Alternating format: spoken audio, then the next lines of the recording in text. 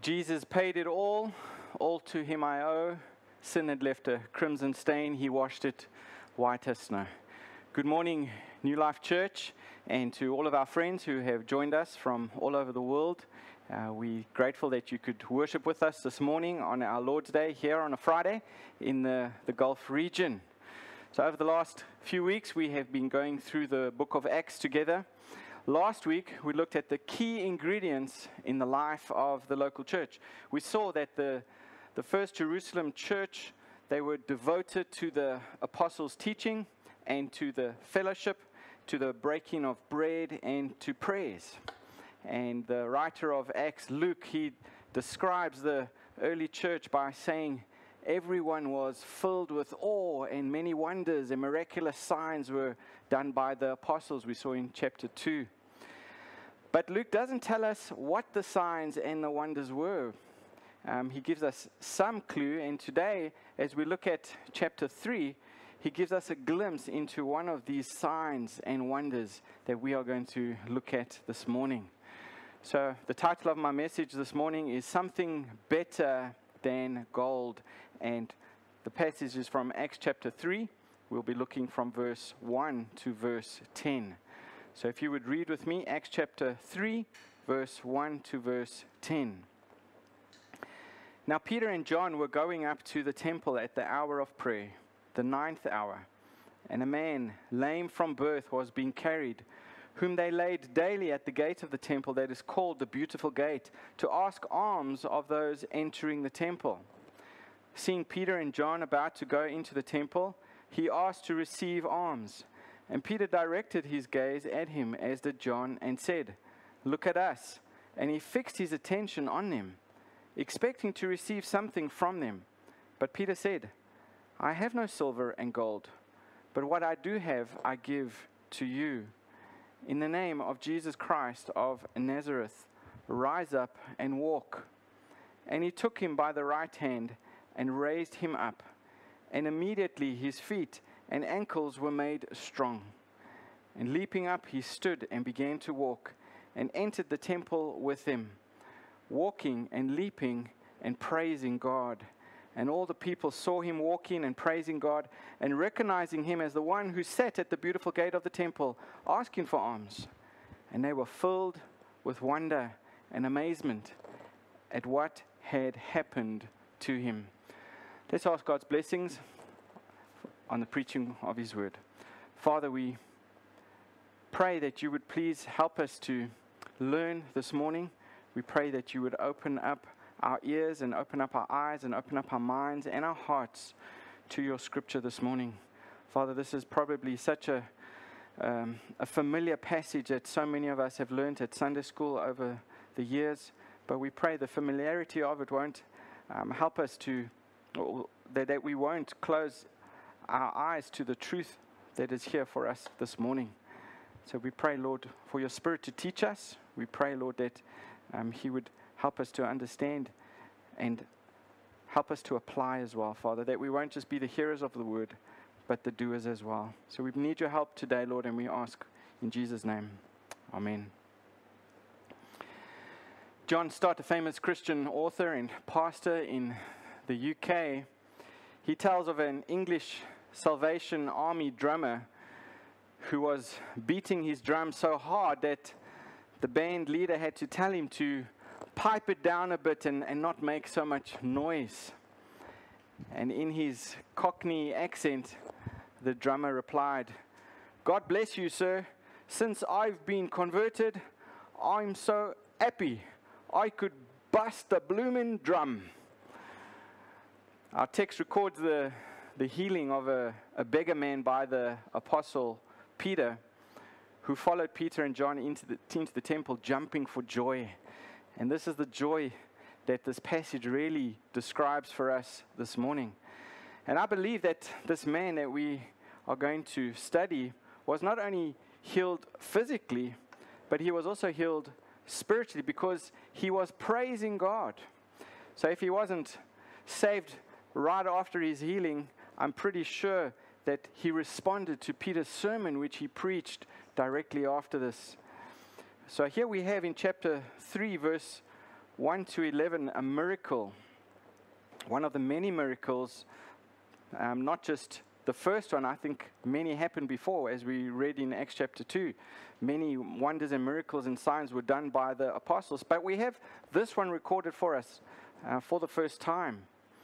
And miracles were common in the ministry of our Lord Jesus Christ. But remember, Jesus wasn't here at this particular time. He had already ascended up into heaven. But Jesus delegated the power to perform miracles to the apostles. And these miracles were happening right here in the record that we have of the first New Testament church. And these miracles were necessary. These miracles were important because they validated the apostles as the true, genuine teachers from God. If you remember, during the times of Jesus, in the ancient world, during the time of the Judaism, there were many types of teachers. There were rabbis, there were scribes, there were Pharisees, and many others who claimed to be teachers.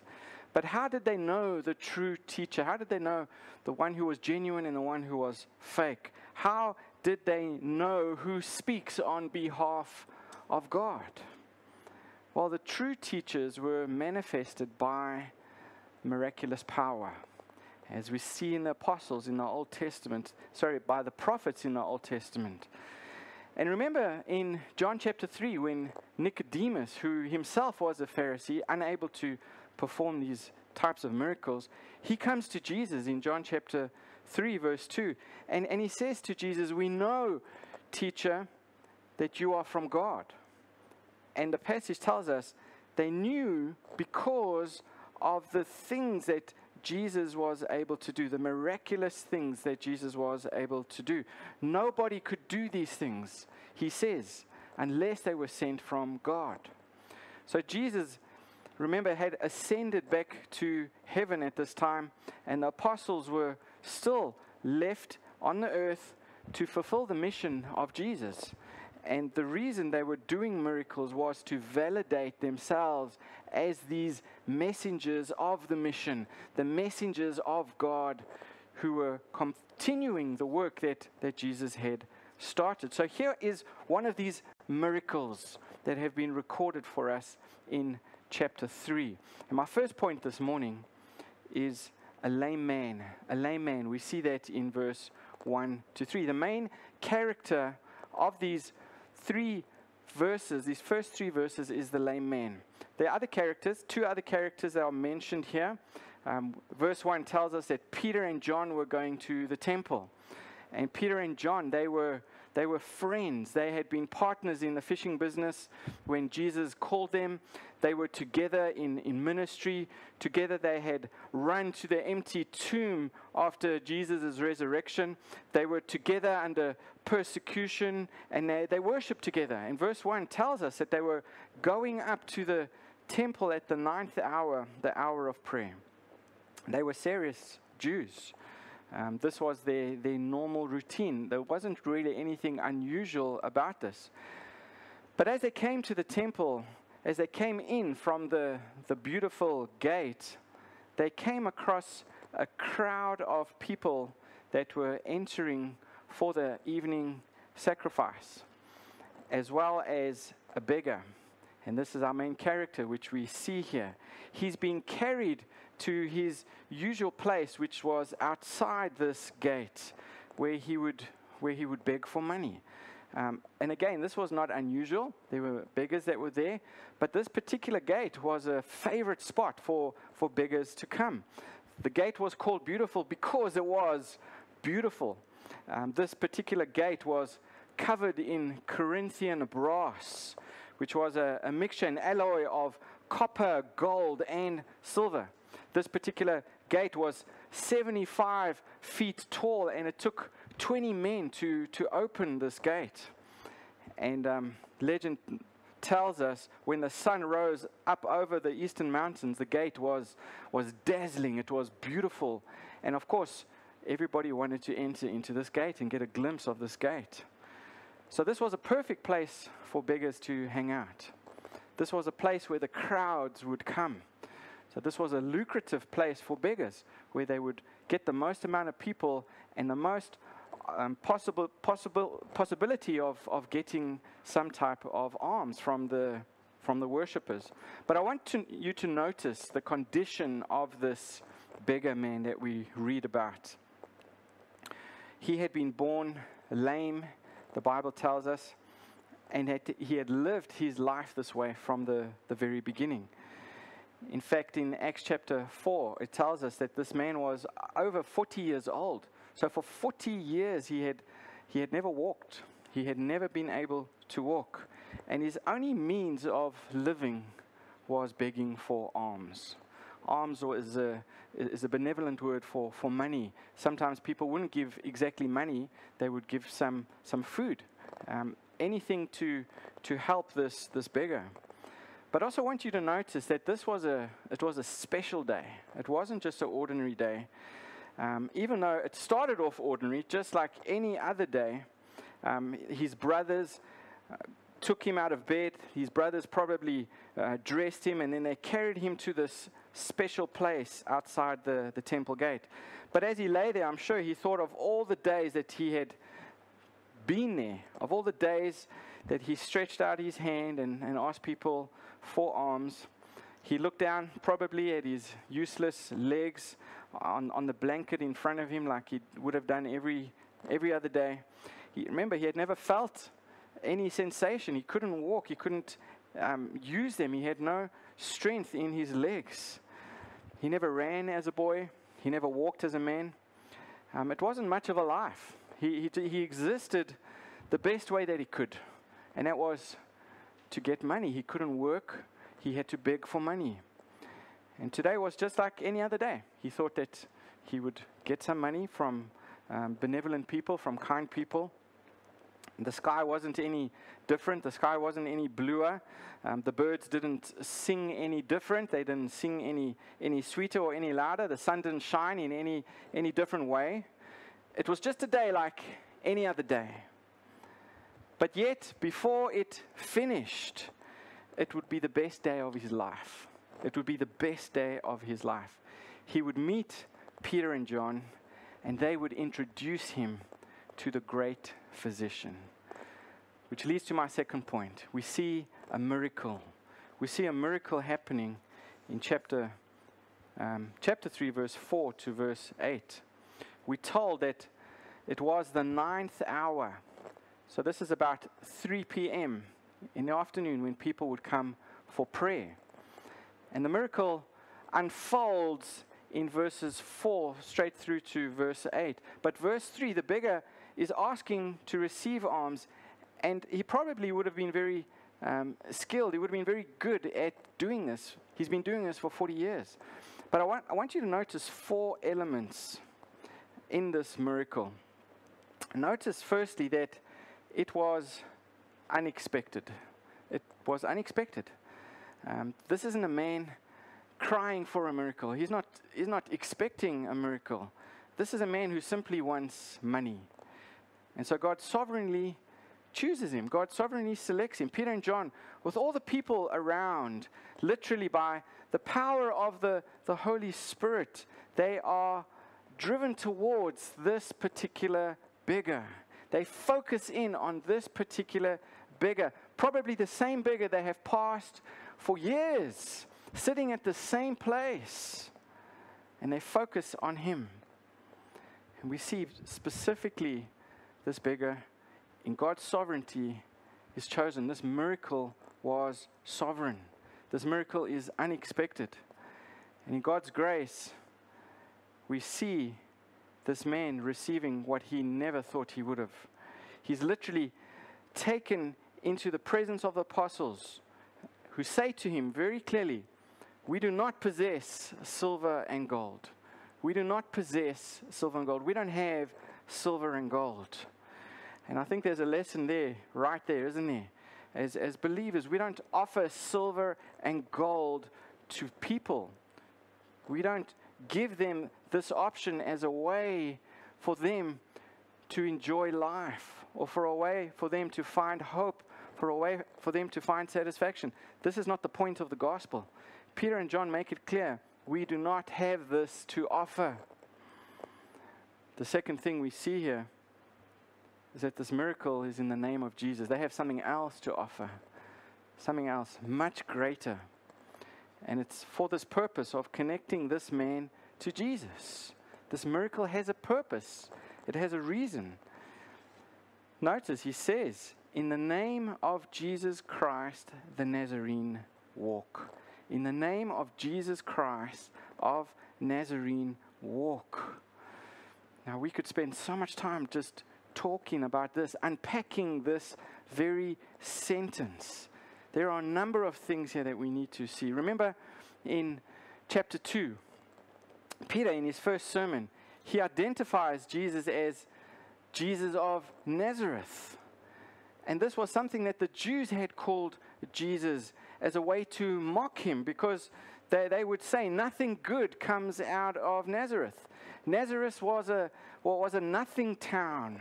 No prophet had come out of there, and they thought certainly no Messiah is going to come out of Nazareth. You never went to Nazareth for anything.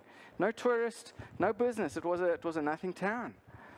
But Peter is using the name of this town attached to the name of Jesus. And Peter is saying in his sermon that this Jesus that you mocked, it's this Jesus that you poked fun at, it's this Jesus that you refuse to accept, who is indeed the Lord Jesus Christ. That's what he said in his first sermon.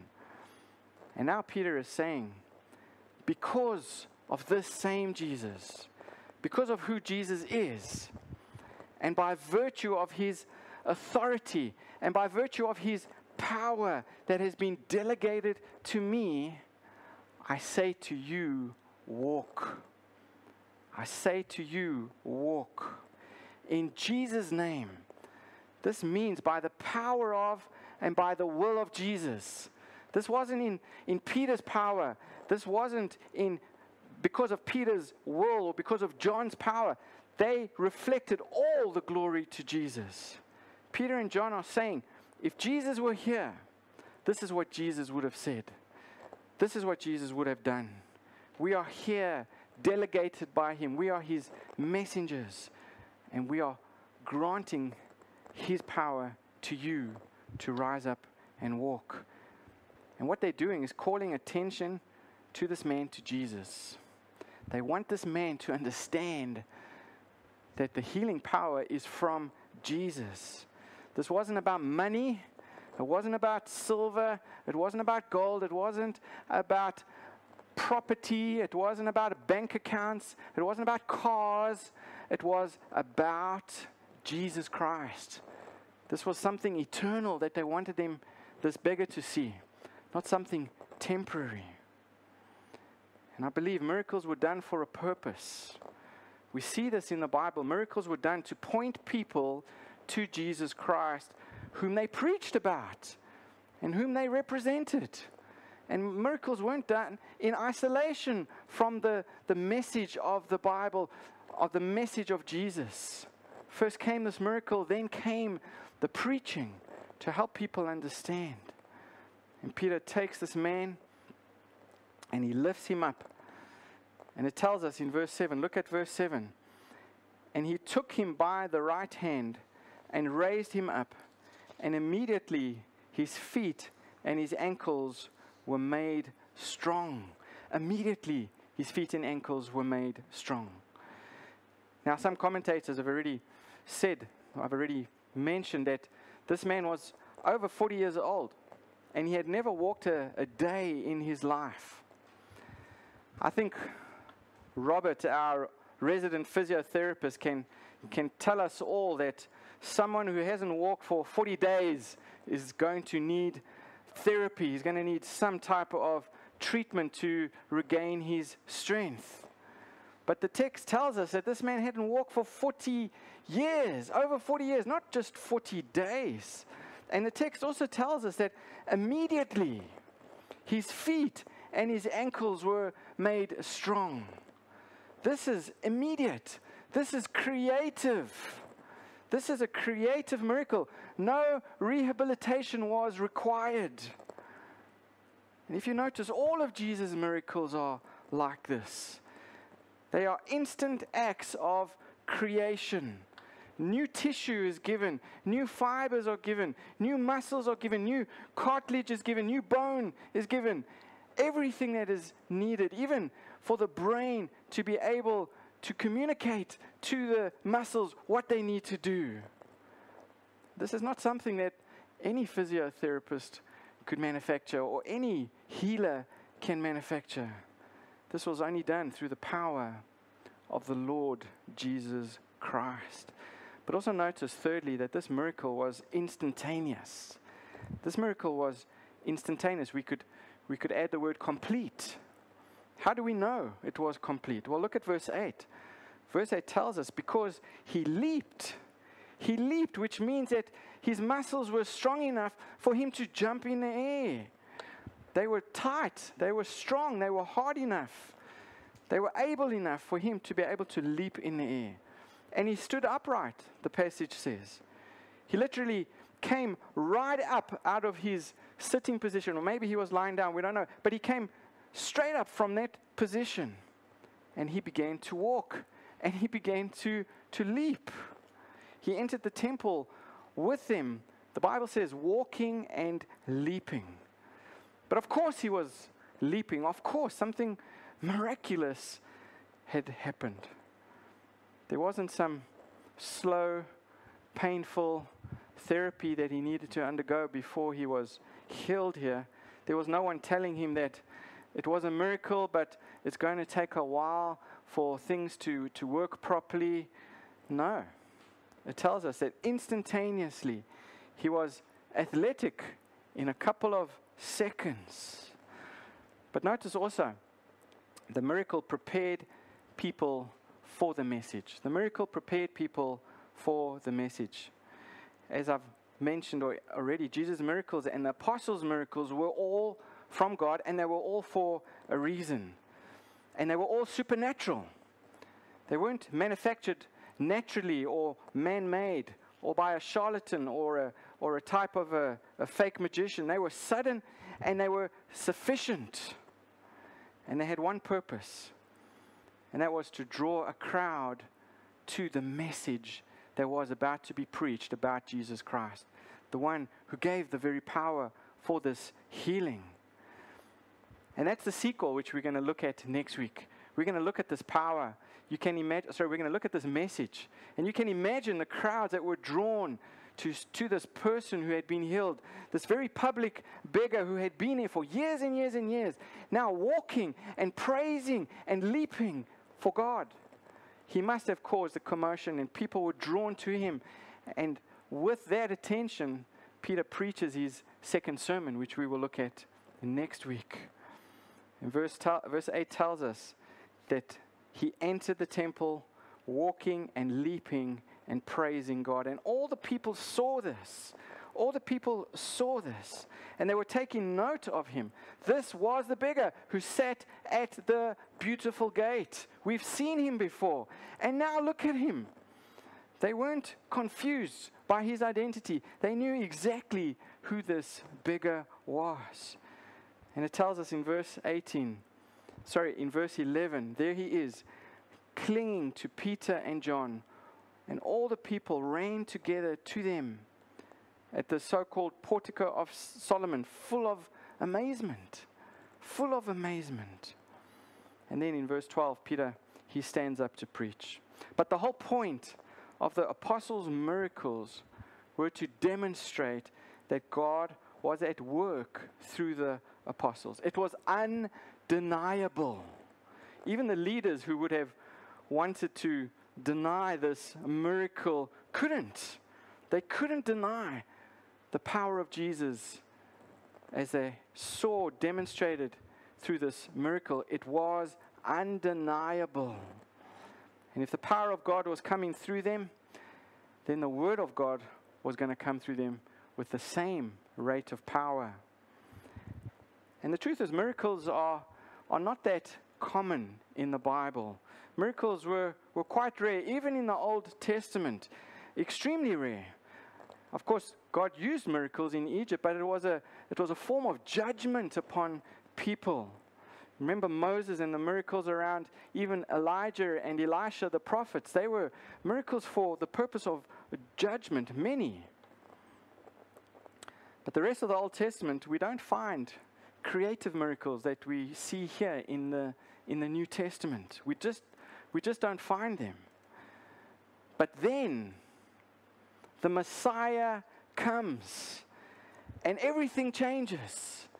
And to validate his own ministry, there's an explosion of these creative miracles at the time of the Messiah and the establishment of the New Testament church and the establishment of the apostles. There's all these miracles that we read about. And it's to give them credit. It's to accredit their apostleship. I know what you must be thinking, and I've asked this question myself many times. Well, what about today? What about today? You're talking about the time of the New Testament church, Pastor. You're talking about the apostles. What about miracles today? Well, let me quote John MacArthur. Let me give him the last word about this. John MacArthur, he says, "Isn't it a bizarre reality that the people who claim miracle power are the ones with the bad theology? Isn't that bizarre? That it's the heretics who claim miracle power and faithful, God-blessed, sound teachers of Scripture do not make such claims. If God was going to give miracle power today, I'll tell you who would have it. The men you trust and love because of their faithfulness to the Word of God. They would have that power. God wouldn't validate people teaching error. God doesn't validate bad theology. God doesn't validate corrupt, false teachers." I simply say that just to warn you, folks, be careful of people who claim to have the gift of miracles. Be very, very careful. I'm not saying that God doesn't heal today, but God doesn't need a man. He doesn't need a man's particular ministry to make somebody heal, whole again, to heal somebody. God can do it on his own, and he can do it through different individuals. He doesn't need a particular ministry. Be careful of those who claim to have this gift of miracles. Remember, the purpose of ministries, the purpose of miracles, I believe, were for this purpose here, which we see in the New Testament church, to validate the apostles' ministry. It was necessary. They were required. So people were clear that these were people from God. They were sent by God. My third point we see in verse 8 to 10, and that is a praising man. We've seen a lame man in verse 1 to 3. We've seen a miracle change him in verse 4 to 8. And now in the rest of the passage, verse 8 to 10, we see a praising man. From a lame man to a praising man. And also it's important for us to remember, in the middle of this corrupt Judaism, this corrupt form of worship, here is some true worship, some genuine biblical worship happening. You remember Jesus during Passion Week, he pronounced judgment on this temple because of its corruption. And Jesus said, it will all be smashed to the ground. He said, not one stone would be left on another. In that same place, we're talking about the same temple where the beggar is. And in the middle of this fake worship, in the middle of this corrupt temple worship, here is a genuine, converted believer worshiping and praising God. He knows the true God. The true God has touched his life forever. Heaven has come down. This is real worship. Real worship, folks, isn't some form of liturgy or just following some ritual or following some rules of religion. Even here, real worship isn't following routine. This man is doing something completely out of routine. He is overwhelmed with joy. He is overwhelmed with praise and gratitude. And we see his response. This man is joyful. This man is joyfully praising God. And people are noticing. People are watching. And people are amazed. In fact, they're just astonished. They're taking note of the beggar because they see him walking and they see him praising. They know he's the one who used to sit at the beautiful gate of the temple. And they are filled also with questions. I don't think they're filled with skepticism because they cannot deny what's happened here, but they're filled with questions. And the opportunity comes for those questions to be answered when Peter preaches his second sermon. But here they're filled with wonder. They're filled with astonishment. They're filled with amazement at what has happened. And they're in complete shock, I'm pretty sure, over what has happened. This depressed, disillusioned, degenerate beggar has turned into a man of joy. And God is praised. And God is glorified. Look at the end of verse 8. It tells us he is praising God. And then we get to verse 9. And all the people saw him walking and praising God. We see that at the end of verse 9. The joy of this healed man should have reminded them of the promise of God if they would turn to him. There's instantaneous gratitude here. And he knows where his healing is coming from. He knows the source of the power of this healing. And you can imagine that if he was 40 years old in this condition, he had tried probably all the remedies that people had suggested, all these suggestions of how he could have healed himself. And he knew there was no hope. But he knew something different this day. He knew that this creative miracle, and nobody else could argue with it, was from God. This is genuine, grateful worship happening. And as I mentioned, I think this should have been a sign to the Jews. If they knew their Bible, if they had even read a portion of their Bible, especially from Isaiah, this man's response should have been a sign to them that this indeed was from the Lord Jesus himself. Isaiah 35 verse 4 to 6 tells us this would happen. The prophet says, "Say to those who have an anxious heart, be strong, fear not. Behold, your God will come with vengeance, with the recompense of God.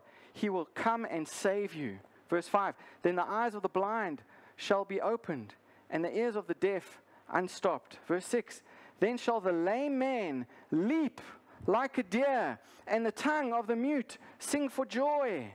For waters break forth in the wilderness, and streams in the desert." If they knew their Bible, they should have seen this man's response as really a fulfillment of what the prophet had spoken in Isaiah. This would have happened because it was promised it would happen.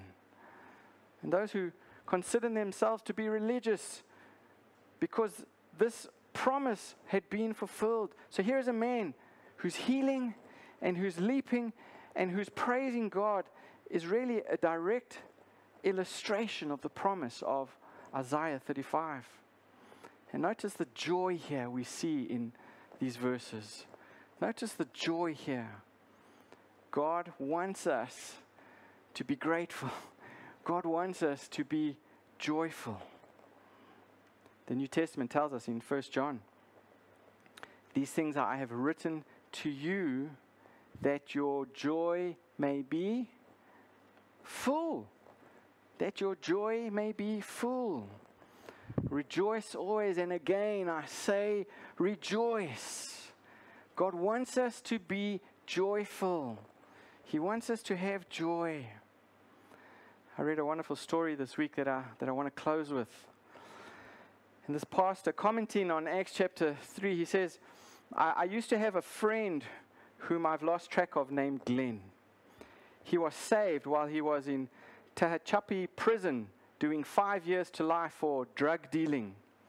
And his godly mother was at home praying for her wayward son. At the very moment that he wandered into the prison chapel, heard the gospel, and was saved.